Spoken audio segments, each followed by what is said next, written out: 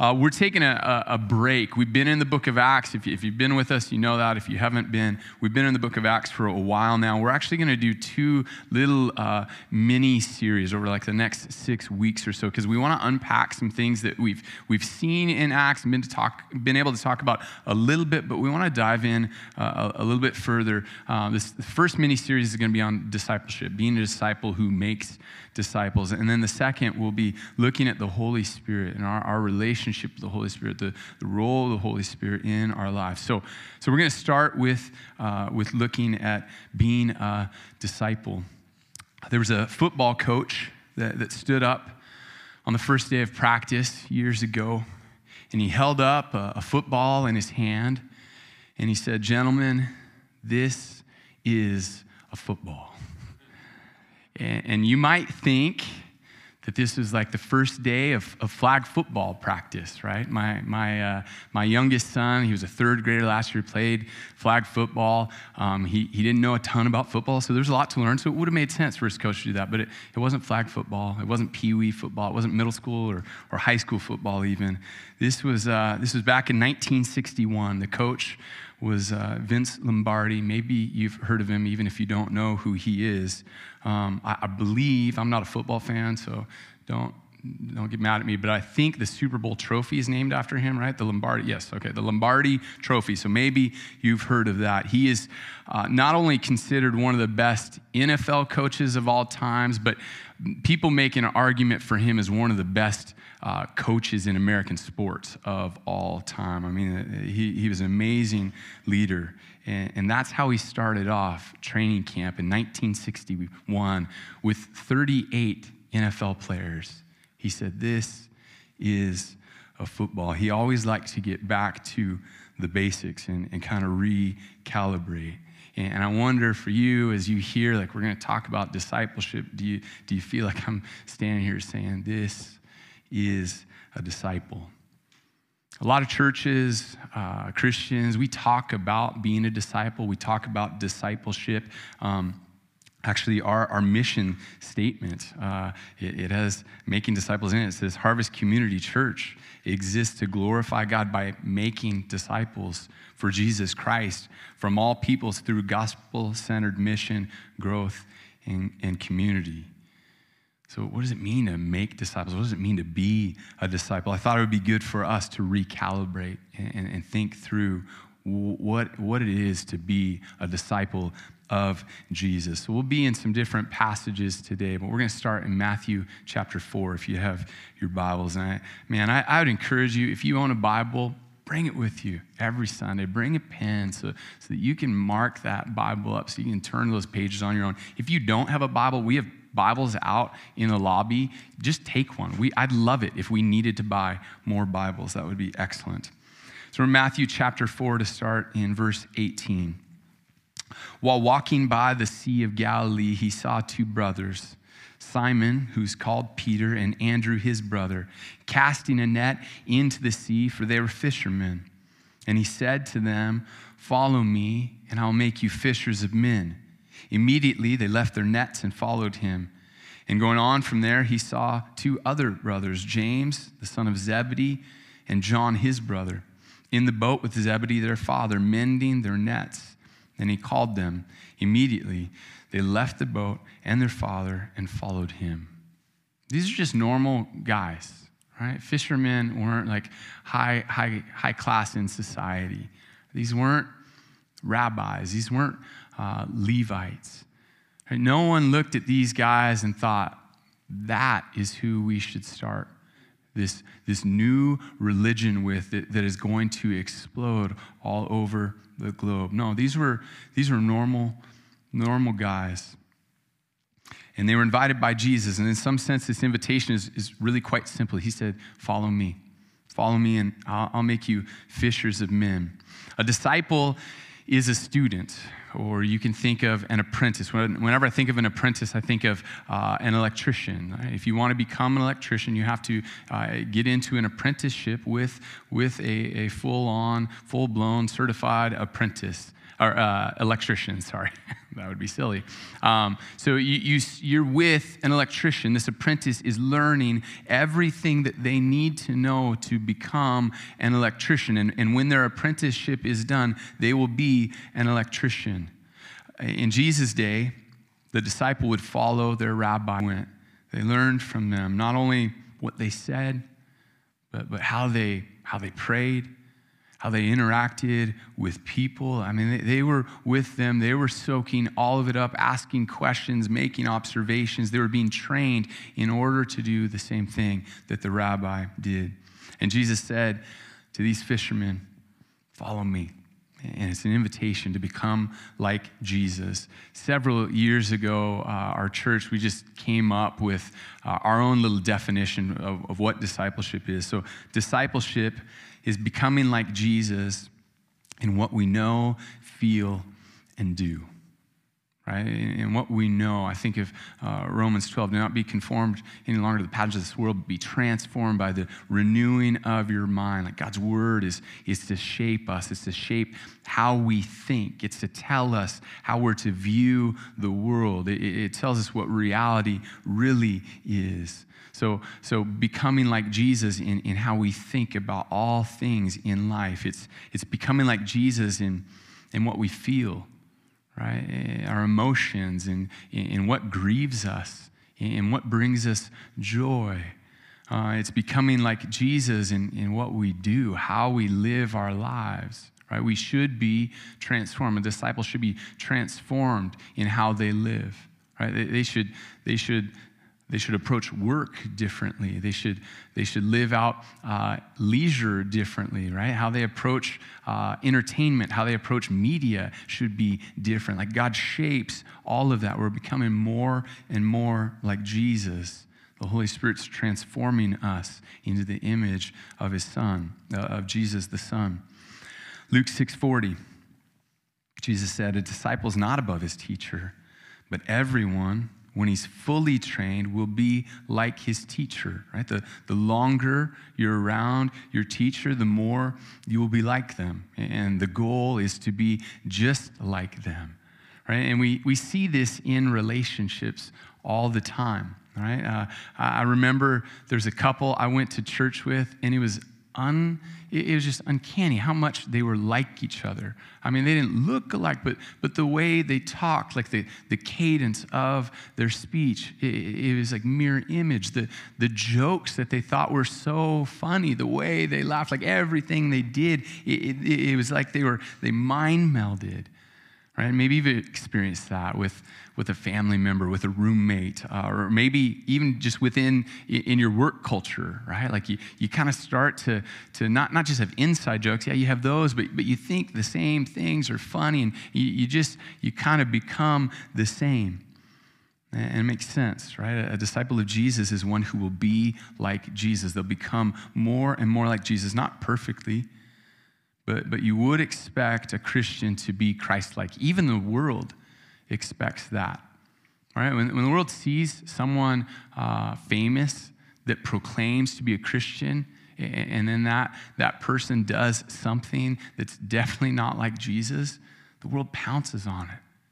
They go, I don't know Jesus exactly, but I know Jesus isn't like that. They're all over it.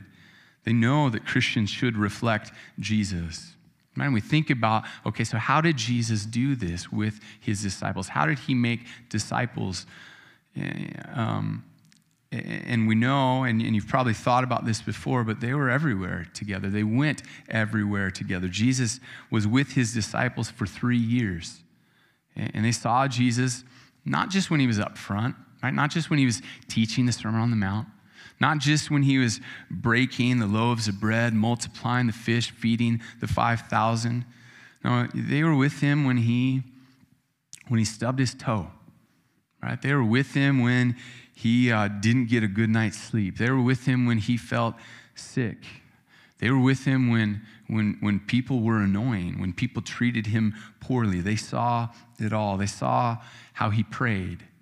They saw how he interacted with all kinds of people, right? From the rich and powerful to the poor, the marginalized. They watched him with those who claimed to be godly. They watched him with those who were notorious sinners. Jesus invited them into the trenches of everyday life with him. I remember hearing saying years ago, you can impress people from afar, but you touch people, you touch their lives up close. And you will neither be changed by the gospel from afar, nor will you be a part of God's kingdom work from afar. And I just briefly want to think about both of those. You won't be changed by the gospel from afar. Like before knowing Christ, and maybe that's you right now. Maybe you're coming to church just trying to figure out if what you've heard about Jesus is true. So you're in this investigating mode right now, and that's great. I encourage that. Ask questions, but maybe you're just not quite ready yet to say, I'm in. So you're kind of keeping a distance. Actually, I just met a sister in Christ from another church. Never met her before. We got to talking. I realized or found out that she was the only Christian in her family. So I just want to know, how did you come to know Christ? So I'm not going to tell you her whole story, but I want to tell you the beginning of it. She was a college athlete, actually almost made it to the Olympics, which is cool. But from the outside looking in, no one would look at her and think, oh, she's going to become a Christian soon. Everything about her screamed, no, I don't want anything to do with Jesus or religion. She didn't go to church, never been to church. She was living up the college life as soon as she hit the college campus. So she's 18 years old. She's got a roommate in college, and this roommate knows Jesus. And this roommate started inviting her every week to church, even though she turned her down every single time. She just kept inviting her. I turned her down more than a dozen times. And then finally, just to get this Christian roommate off her back, she says, fine, if I don't have anything better to do that morning, I'll go with you. Right? And better to do was like getting over a hangover. So she always had a hangover Sunday morning. But finally, there was one Sunday, she's like, I'm just going. I'm going to go so that she'll stop, because clearly this girl's not going to quit. So they go to church, and she doesn't think much of it. She didn't really want to be there the whole time. She's kind of annoyed that she went. They're driving back, and the roommate says, hey, I've got something I want to give you. I bought you a Bible. You can do whatever you want with it. And the young woman knew she didn't want a Bible, but she also didn't want to be a jerk. So she didn't throw it away. She walked into her room and set it down somewhere, and honestly didn't think about it for a long time. And then at some point, she noticed, and she's like, oh, yeah, that Bible. And then eventually, she got curious and opened that thing up. She turned to Matthew and started reading the Gospel of Matthew. And right away, like, she was just enthralled. She'd never heard this before. And she couldn't believe this story that she was reading. She did not want her roommate to know. Right? She did not want her roommate to know. She wanted anybody to know that she was reading a Bible now. That was against her vibe for sure. But man, as she's reading and she's thinking more, and God's doing more in her heart, she's got questions. She's like, what do I do? So she goes to her roommate, and she confesses, I've been reading that Bible you gave me. I've got some questions, but you can't tell anyone or I will literally kill you. And at that point, she told me I wasn't going to literally kill her. I felt pretty safe, so I assumed that. But she starts asking questions, and they start reading the Bible together. And long story short, she starts going to church. She gets in Bible studies. Eventually, she met Jesus and trusted Jesus. And she wanted to try and do it from afar at first, but eventually she knew she couldn't keep Jesus at arm's length if she was actually going to get to know him. The disciple has to be in close proximity to Jesus and his people. Discipleship does not happen from afar. You are not a disciple of Jesus by keeping him an arm's length away. So very practically, what do I mean by that? This isn't everything, but this is some of it. A disciple of Jesus has a regular diet of God's word, just regularly feasting on God's word. A disciple of Jesus spends time praying, talking with God. A disciple of Jesus is a part of a church, and I mean in the life of a church. I'll get to more of that in a minute.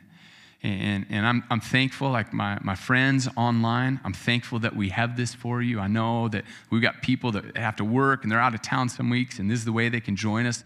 But I want you to know that, man, online isn't the same as being here, as being with other brothers and sisters in Christ. Right? There are going to be conversations that are going to happen after the service that none of us have planned out. God has just ordained them to happen. In his providence, someone's going to ask someone else, I don't know, something like, how you doing? And someone else is going to say, oh, good. And then that person's going to go, really? And then some real conversation is going to happen. Like that's part of why we have to be together, right? That's church. So I love that you can watch us online. And I don't know even what part of the country you're in, but man, start going to a church. So the second point is you won't be a part of God's kingdom work from afar. So let's get back to the whole football analogy. You can be on the team. You can sit on the sidelines. You can pay attention from the sidelines to the game, right? You can cheer when your team scores a touchdown, but you're not on the field, right? You're not in the game. If you want to be a part of God's work, you got to get in the game. And I just talked about, part of that means being part of a church, right? Like living life together. It means being known by others and knowing others, right? Having and giving permission to speak into each other's lives so that we can help each other follow Jesus together. It means being involved in serving in your church somehow. It means that you're regularly with the body, right? Not just when you feel like it. In fact, the Sundays when you don't feel like coming, that might be the Sunday where you should be here the most, to be honest. But man, I hope that you regularly just want to be with the body, and even when you don't want to, that you're committed, just trusting that this is how God has made it for believers to walk together. Another part of that is talking about Jesus. Like I said about Scott, man, he just talks about Christ where he goes. He's looking for opportunities. But we need to do that not only with non-Christians, we need to do that together. Right? Have you ever spent like a lot of time with a group of Christians and then left and said, man, did we even talk about the Lord at all? Like this person who's supposed to be the most important one to us, do we even pray? Like, do we do anything that would let people know that we're believers in Christ if they happen to be watching us? So, man, we should talk about Jesus. We should talk about following God, trusting God, glorifying God all the time. And certainly, part of being in the game is praying. Right? Praying for our world, praying for brothers and sisters in Christ, praying for opportunities to talk, praying for words, praying that he would guide our steps. I think about the proximity even in Jesus healing people. There were some times where Jesus healed from afar, right? Like didn't even see the person, just healed them and clearly demonstrated his power. And he could have done all of them that way, right? It would have been a lot easier for him. It would have been less of a hassle, but he didn't. Most people that he healed, he was right there with them, right in the mess. Right in the pain of the situation. Jesus entered into their world. Discipleship happens up close. So the first question I think we have to ask ourselves is, am I a disciple of Jesus? I go to church, maybe I've been in church for a long, long time, but am I actually a disciple of Jesus? And one way to answer that is what do you see in your life that points to you being a disciple of Christ? The Bible talks about Christians producing fruit in their lives. What fruit do you see in your life? I have a little lime tree. I've talked about it before. I love my little lime tree. Even though last year it did not produce any limes for me. It was a very sad year for me in that regard. So if you came and saw my lime tree that's out on my porch, or in the winter I have to bring it into the garage, and you saw it without any limes, unless you're a citrus expert, you probably wouldn't be able to tell exactly what kind of tree it was. Maybe you'd go, oh, is that a citrus? And I go, yeah, it's a lime tree. Isn't that super cool? And you go, yeah, that's awesome. I've always wanted one. But you wouldn't know until I told you. But this year, I've got like 30 or 40 little limes on my tree. Yes, thank you. I'm even more excited than that. So I've got all these little limes on my tree, and when you come up and you see it, you don't have to know what it is because you see limes and go, oh, that's a lime tree. Where'd you get that? And I'll hook you up. But you know it because there's limes on it. So a Christian should have fruit. They're fruit that tell us like, oh, this is one who belongs to Jesus. Can someone look at you and how you live and say, oh, are you a Christian? Right? Or someone that doesn't even know Christ, like they wouldn't put it this way, but what they would mean is, oh, are you a disciple of Jesus? Because I can see some things in you. I can see some fruit in you. One example of fruit that Jesus told his disciples that the world would be able to see in them is in John 13:35. He says, by this, all people will know that you are my disciples if you have love for one another. Man, do we love like Jesus loves? Right? Do I love like a disciple of Jesus would? Do I have the love of God in me for brothers and sisters in Christ, right? Am I patient? Am I patient with those in the body of Christ that aren't really exactly like me, that maybe even get on my nerves sometimes? Do I love them? How about those outside of Christ? Do I love them? And we're told to love our enemies. Do we love our enemies? Do we have a love for our community, for our nation even? Throughout Scripture, God commands his people to love the places that they were even exiled to, right? That's radical, that they're to be a blessing to the people that oppress them. Man, do we love our community, even the nation that we are in, or do we just gripe about how messed up it is?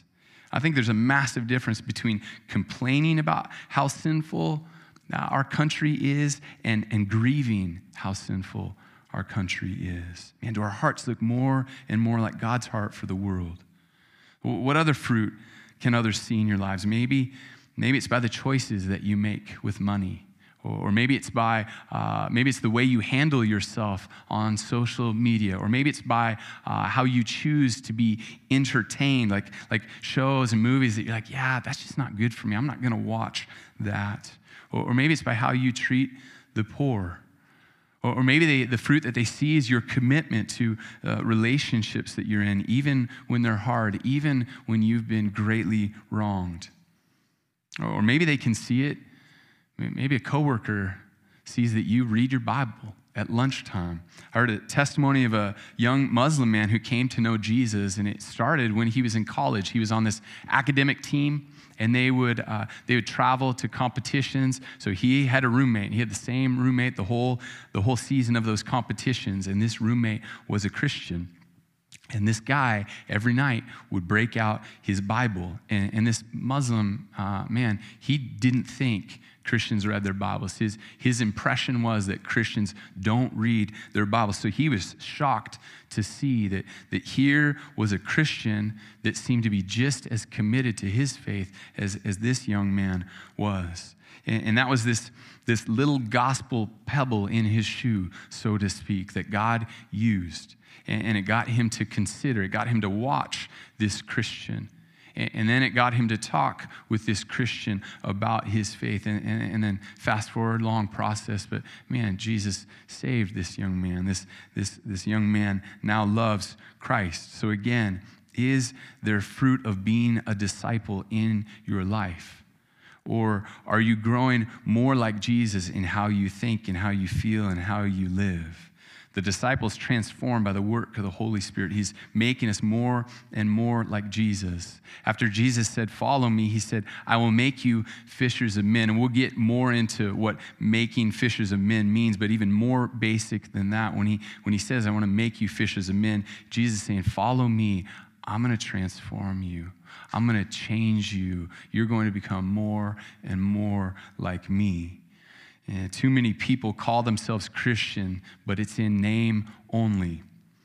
And if we're honest, sometimes we don't really want Jesus to change us, or at least not in the ways or the parts of us that we don't approve of, right? We're good with Jesus remodeling a little of this in our life and this part that we don't like anyway in this place, but not everything. I want to keep this place, this part of me pretty much the same. No, that's not being a disciple of Jesus. Jesus, take my life and do what you want with it. Change me. You made me.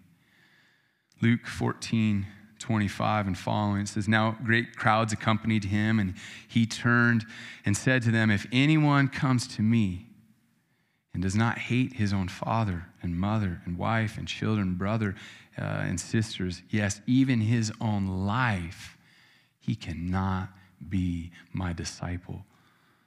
Those are hard words. Following Jesus means that he's above everything in our life, every relationship in our life, even our own self. The language of hating your family is strong, and it needs to be so we can get the point. Man, the believer loves Jesus so much that love for their own family, even love for their own self, pales in comparison. In so many cultures, family is everything. And our culture, family is a big deal, but certainly not as strong as some other cultures. But my guess is parents and grandparents, you feel this temptation to make your grandkids, to place them in a higher place than Jesus. Or maybe for you it's a spouse or a sibling. I know if Jesus didn't tell me this, I would make my kids an idol and I wouldn't even be aware of it. I wouldn't even know that I was doing something wrong. But with this passage, I'm continuously challenged to make sure that I don't place my kids or anyone else above Christ. He keeps going in verse 27. Whoever does not bear his own cross and come after me cannot be my disciple. For which of you, desiring to build a tower, does not first sit down and count the cost, whether he has enough to complete it? Otherwise, when he's laid a foundation and is not able to finish, all who see it begin to mock him, saying, this man began to build and was not able to finish. Or what king, going out to encounter another king in war, will not sit down first and deliberate whether he is able with 10,000 to meet him who comes against him with 20,000? And if not, while the other is yet a great way off, he sends a delegation and asks for terms of peace. So therefore, any one of you who does not renounce all that he has cannot be my disciple. Again, these are hard words. There's a cost to following Jesus. Right? We're to pick up our cross. We're to pick up this instrument of death in order to follow him. There's a death to self. And it's an ongoing dying to self and living in Jesus. The disciple is one who's counted the cost and says, yes, it's totally worth it. And we get that Jesus' disciples follow Jesus around everywhere. But what about us today? Matthew 28:19. Go therefore and make disciples of all nations, baptizing them in the name of the Father and the Son and the Holy Spirit, teaching them to observe all that I've commanded you. And behold, I'm with you always, even to the end of the age. Disciples of Jesus are to make other disciples. We're going to start talking about that next week and the following week. Being a disciple of Jesus, though, for today, I just want you to think about this. It involves other Jesus followers. So churches like ours need to be full of discipling relationships, right? So there needs to be this interconnectivity all over the place in a healthy body, trying to raise up disciples, trying to help one another grow. So I'm going to show you a little diagram. It's nothing fancy. I think I'm going to show you a diagram. Yes, so I actually hand drew one, and Alyssa said it wasn't good enough, so we have this instead. So we'll go through this diagram on being a disciple. You'll notice the diagram doesn't show the Holy Spirit. It doesn't show the Bible. I'm just focusing on relationships with other Christ followers in this diagram. But what I want you to think through is what relationships are helping you become more like Jesus and what you know and what you feel and do. So the left side says previous. These are previous generations of believers. At first, I was going to label it dead people.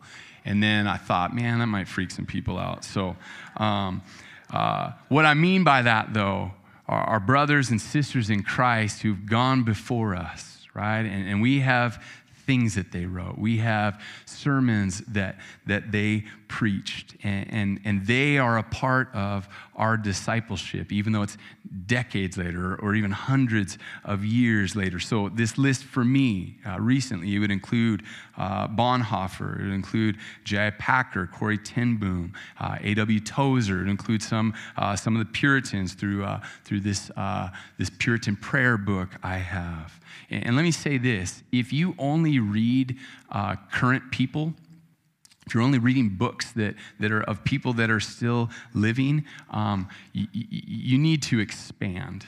Because sometimes that book is just going to be a fad. And it's sometimes really easy to spot a fad. Sometimes it's not until a while later. So you want to have at least some books that have stood the test of time. You know, the other believers are still saying like, yeah, you really need to read this book. So those are people, the previous generations that have gone before us. On the far right side there, it says current. These are believers that are alive, but they're from afar, right? So this is like a current author or a pastor or a blogger, right? So maybe it's Tim Keller. You're listening to some Tim Keller sermons or reading some of his books, or a podcast that I've loved the last couple of years is Alicia Childers.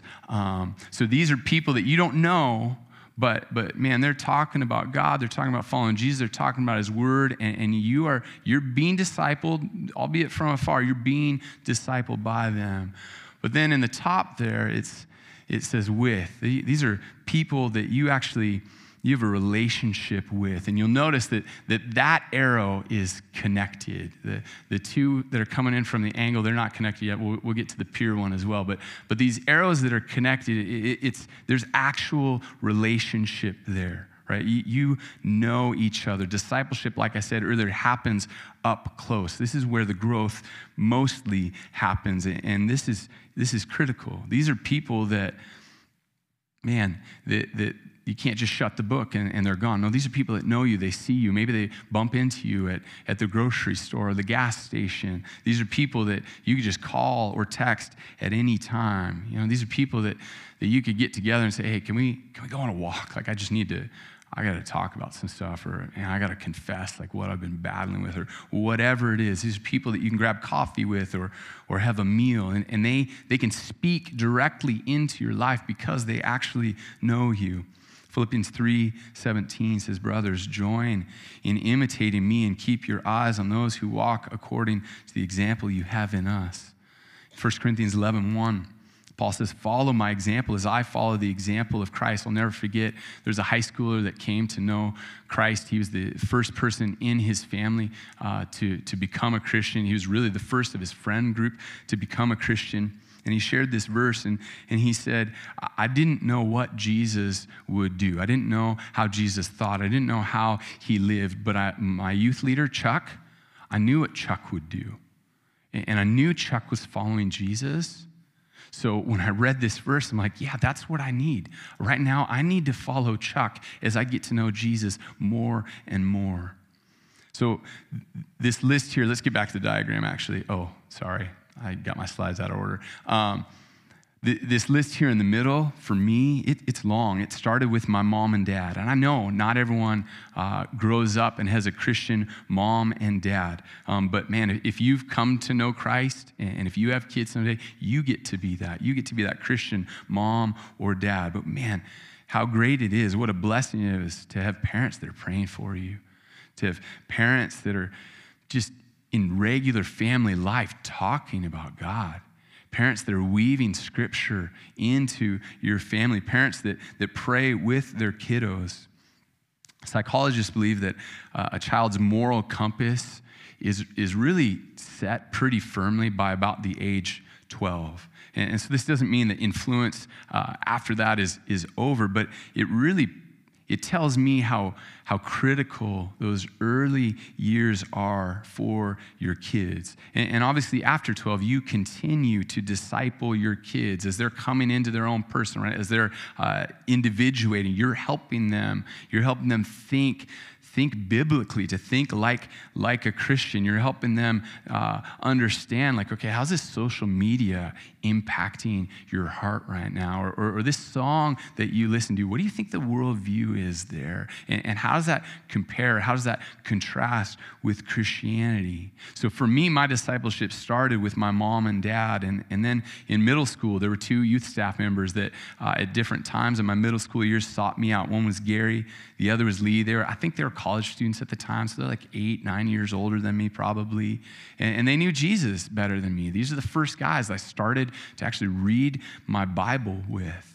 And they helped me as this little middle schooler that wanted to follow Jesus. They helped me know God's word. And then in high school, I met this youth worker named Joel. And Joel is super intentional with me. And we'd get together, we'd pray, and we'd read the Bible. He gave me all kinds of books to read. And then after him in high school, there was a guy named Brent. And then I went off to college.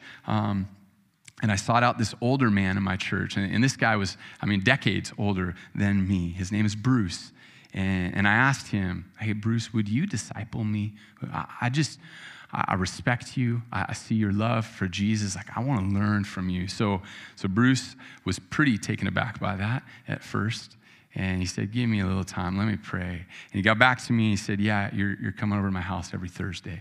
And that's what I did every Thursday through college. Unless one of us was out of town, I went to Bruce's house, and we had dinner together. I had dinner with their family, and we'd chit-chat. And then Bruce and I would go to another room for like the next hour or so, and he had this little notebook, and he'd take notes about what questions he wanted to follow up on and how he could just diligently pray for me. And I'd talk about everything in my life, and the good, the bad, and the ugly. And he would challenge me on things. And then after college, I became a youth pastor, and there was this older youth pastor named Clark. And then, fast forward, I get here, and Pastor Gary discipled me. Ron Frost, the last couple of years, has been a man pouring into my life. 4 or 5 years ago, I was down at Hidden River, a coffee shop, and I was getting ready for a Sunday, and in walks my old youth pastor from whatever that is, 25 years ago or whatever. And he sits down and he talks, and he's a local pastor. He's been a senior pastor for decades now. And he took off and said goodbye. And then a few minutes later, like 5 minutes later maybe, he came back in. He said, hey, Greg, I'm getting together with Bill. Bill and I were in youth group together, and he recently became a lead pastor too. You want to get together with us every other week? So we get together every other week. Every other Wednesday, we get together. We've been getting together for the last 5 years, and man, we ask a ton of questions, and Bob just pours out knowledge. Sometimes like, man, we got to shut it down for a second. I got to breathe here. It has been great. I could keep going there, but man, we need those people, those who are with us that are further down the road. You'll notice that, and all the people I just listed, all of them were older than me. Right? Our culture is an anomaly when it comes to how we treat older generations. So many other cultures see how we treat older people, and they just scratch our heads going, what are you doing? Like, there's the people that know everything. Like, what's wrong with you? And we need to glean wisdom from those who've walked with Christ longer. They're a gift to us. And this is the Christian way. This is what we see in the Bible. Paul tells older women, teach the younger women. Similarly, the younger men, you need to learn from the older men. They're there to help you grow, right? It's like we're leaving money on the table if we're not learning from mature believers in life. And our church, I look around, like, we're not just stuck in like one decade of age or a couple decades. Like, we've got a spectrum of ages in here, and that is a beautiful thing. We need to take full advantage of that. So the last part of the diagram that we'll get to this week, on the sides, it says peers, right? And that arrow is connected. You notice it goes both ways. But these are people that you're in about the same place, in the same maturity as them with Christ. And you're helping each other. And it's a two-way thing, encouraging one another in Christ. And I'll wrap up here. Next week, we're going to add a little bit more to the diagram. But again, I want to ask you, are you a disciple of Jesus? And if you had to draw your own diagram of the discipling relationships, what would it look like? Right? Who's on there? And would you say it looks balanced? Would you say that, yeah, there are a number of people that are helping me grow in Jesus? Or I wonder, are you just trying to grow on your own?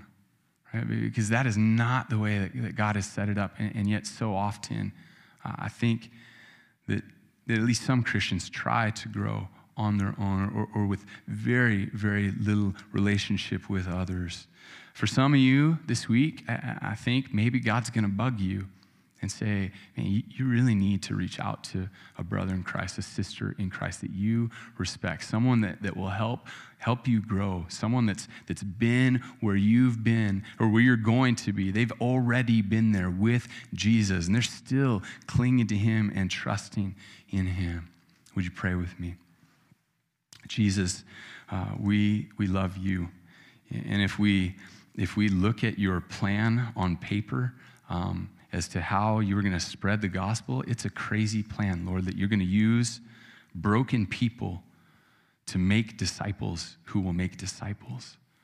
But God, we thank you that plan works because of you. We thank you, Holy Spirit, that you are working in us to make us more and more like Jesus. And Lord, I pray for brothers and sisters that maybe are here and realizing, yeah, there aren't a whole lot of people that are helping me grow in Jesus. Lord, would you help them to find someone? Lord, would you lead them to someone? And maybe there are others that they need to pray, Lord, is there someone that you want me to pour into? God, you've given me so much. Would you help me, Lord, to share what you have given me, to share how you have grown me? God, would you grow us as a church, Lord? Would we truly be your disciples, Jesus? We love you. It's in your name we pray. Amen.